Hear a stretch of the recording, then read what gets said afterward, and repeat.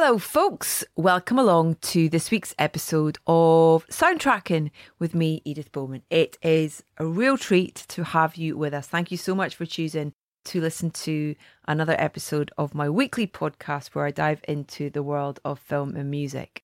I just wanted to share a really lovely experience that I had last night in London at the Prince Charles Theatre Cinema just off Leicester Square. If you've never been there, it's a wonderful place, got such a great energy to it, such great history, the staff are phenomenal, and it was the location for a very special event that I was asked to host, which was the launch of a brand new album from The Smile. And if you aren't aware, The Smile are Tom York and Jonny Greenwood from Radiohead and Tom Skinner, who is the most amazing drummer and has kind of worked on Son of Kemet and loads of other great bands.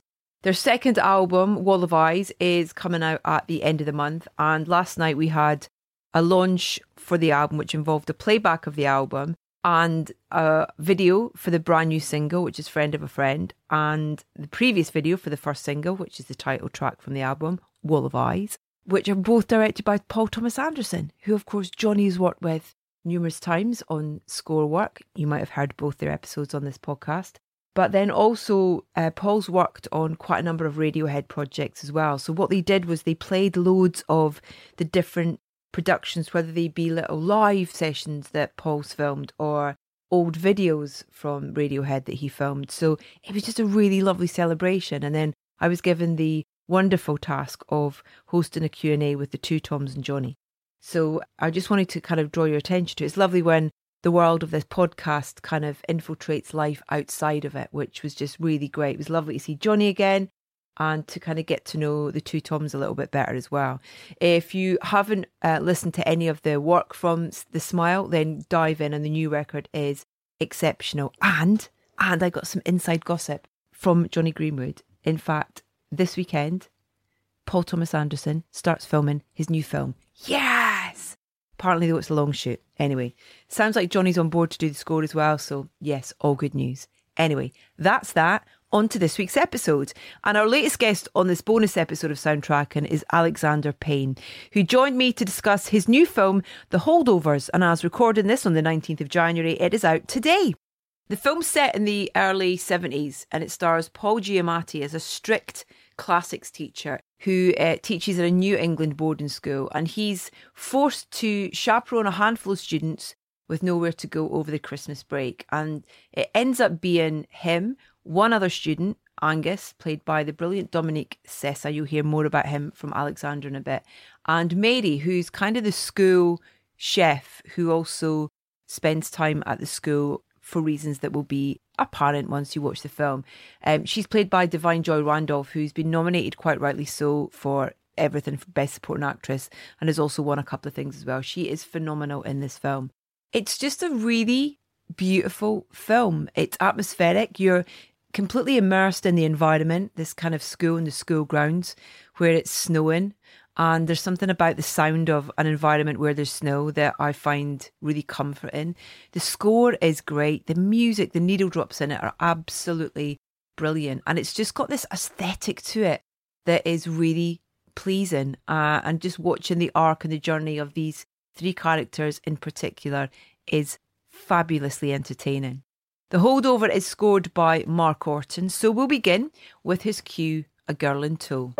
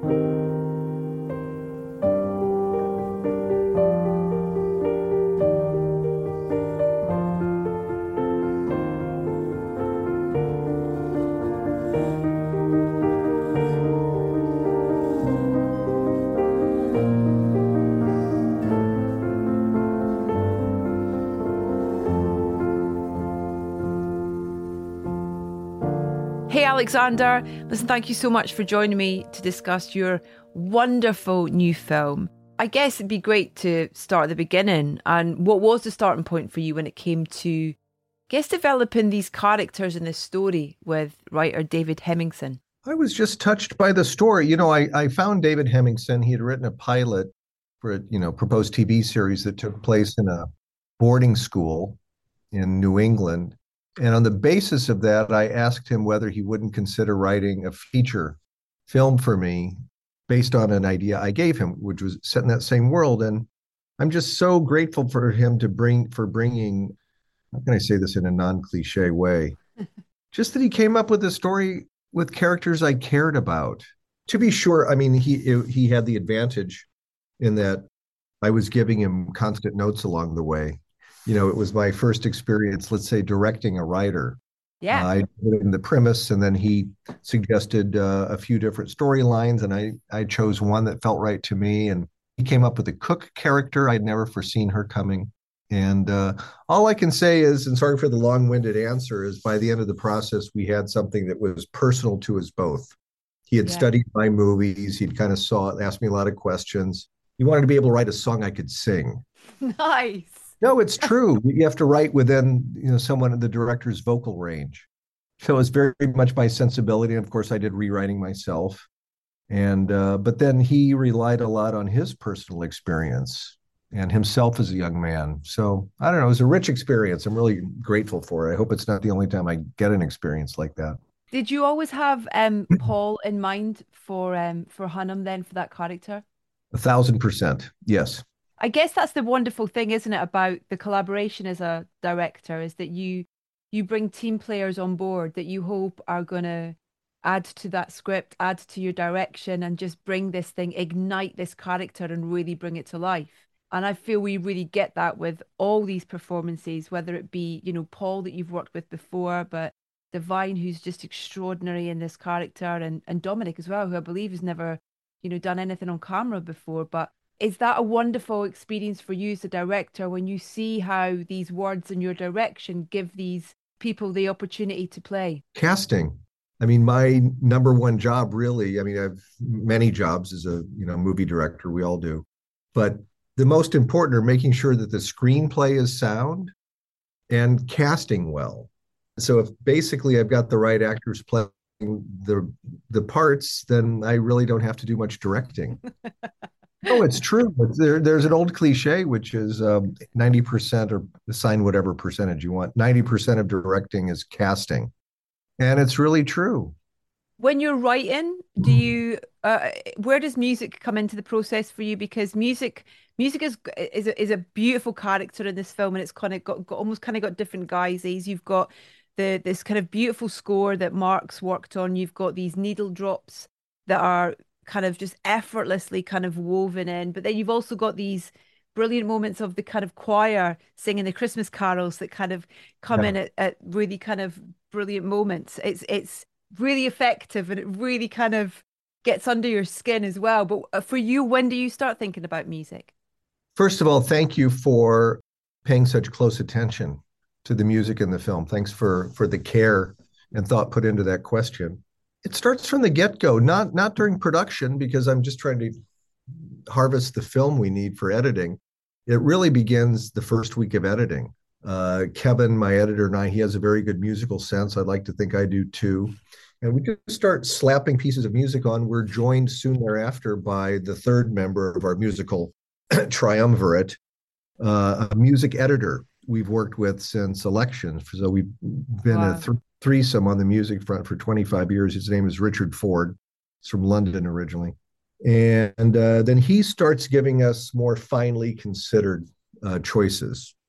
The most important thing, and the way I'm flattered by your question, is that we have music functioning in the different ways that you suggest, but hopefully always in a way which doesn't call attention to itself, that all the musical choices support the mood, support the rhythm of the scene that they accompany. It's clever though, because I think the first piece of music we have is the boys singing in the choir, and then we go into this fantastic track called Silver Joy by Damien Jurado, which kind of comes Yeah. back now and again as well.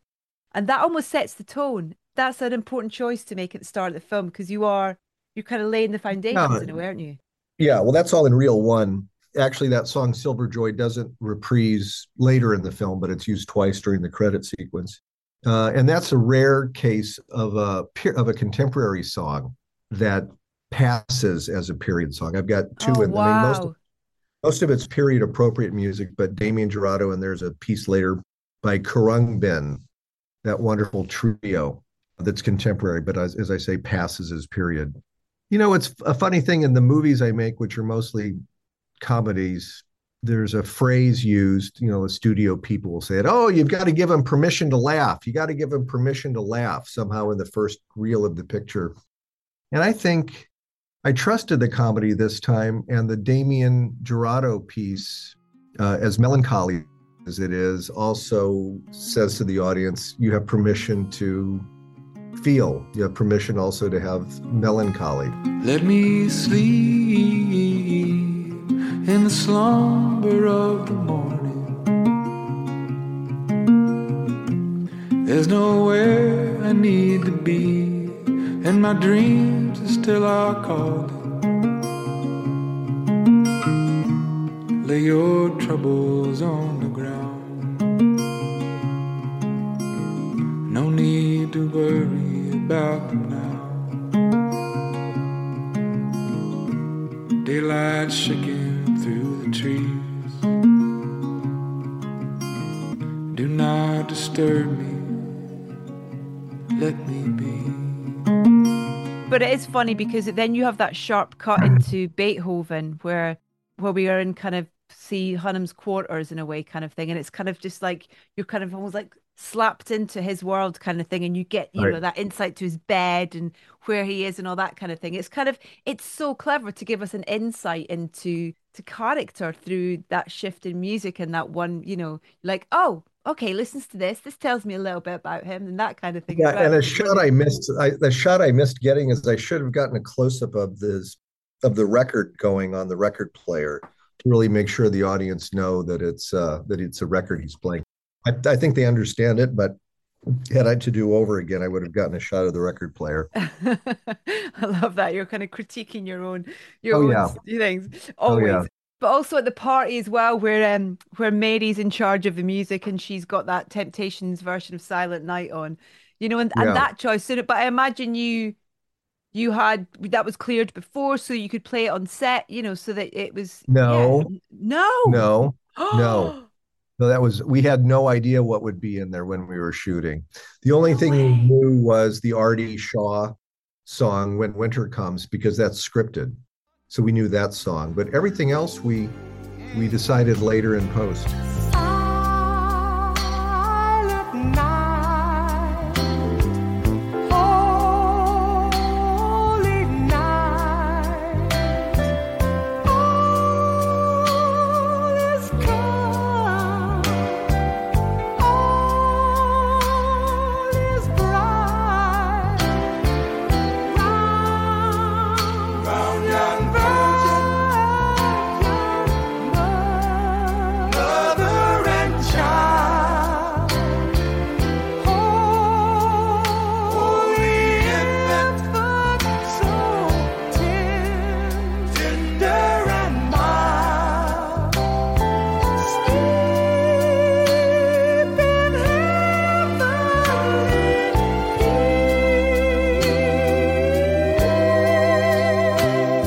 Sleep, sleep in heaven, heavenly peace.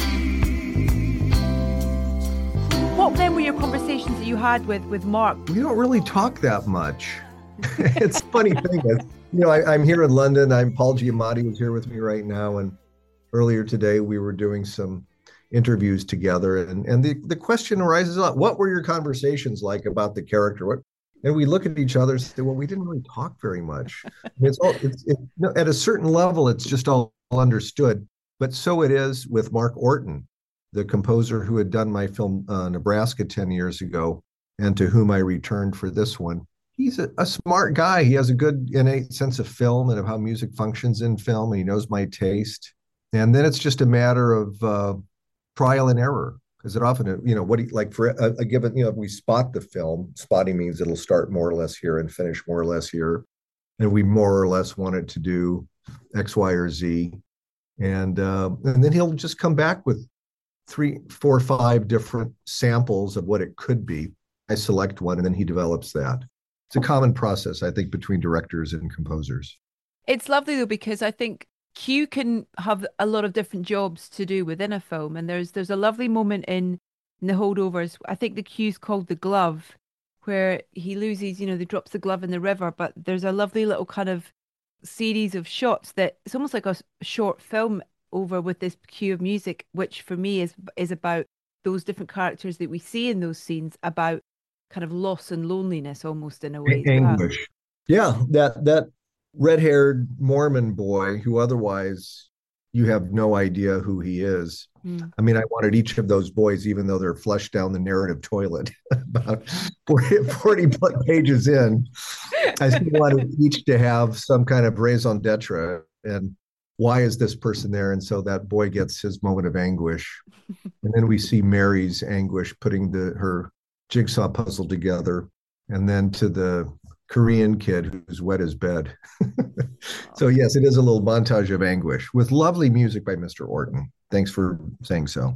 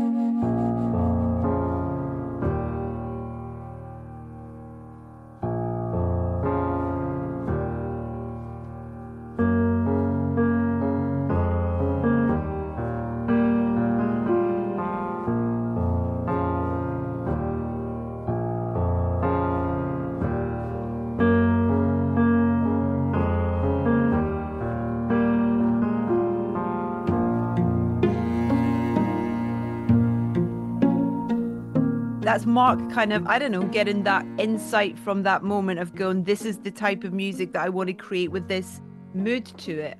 I think that's the lovely thing as well, is that the beautiful relationship that the different styles of music have, whether it be cue, whether it be needle drops, or whether it be the choir, they kind of feel like they're part of a family, so that it doesn't feel like you kind of clank from, from the choir singing to, there's lovely Correct. fluidity between them all. Yeah, a nice fluidity, but also you've been trained in, as you suggest, in Reel 1, when we crash and bang into the Emperor Concerto and then to a rock and roll tune that the kids are listening to in their dorm. You know that there's going to be a palette, but that hopefully you'll trust that it, as you use the word family, but that it all belongs in the same film. Venus is on the radio, isn't it? That's a great track. Yes, it is.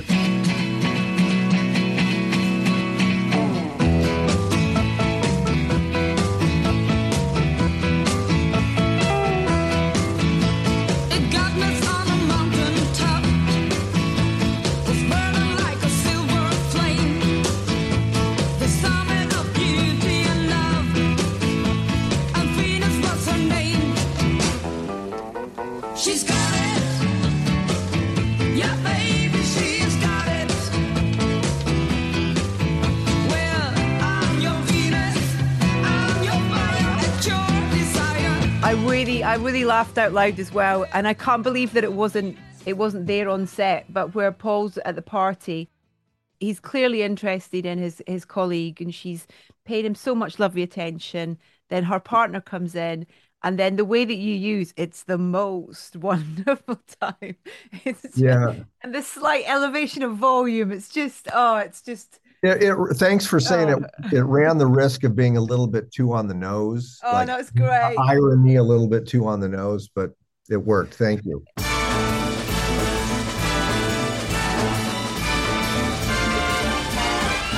It's the most wonderful time of the year, with the kids jingle belling and everyone telling you be of good cheer. It's the most wonderful time of the year. It's the happiest season of all, with those holiday greetings and gay happy meetings when friends come to call. It's the happiest season of all. Do you love the music side of your collaboration? Absolutely one of my favorite parts of filmmaking, because it's integral. It's as important as casting. Sergio Leone, for example, used to always say music is 40% of a movie. And sometimes that's an understatement. And you even consider silent film was the least silent of films because it had wall-to-wall music. I mean, music and film have a historic and very special synergistic relationship. So yeah, it's absolutely a huge part of what we do. I think that's a really important point as well, that is the fact that where you don't use music is as important, though, particularly in this environment of this school.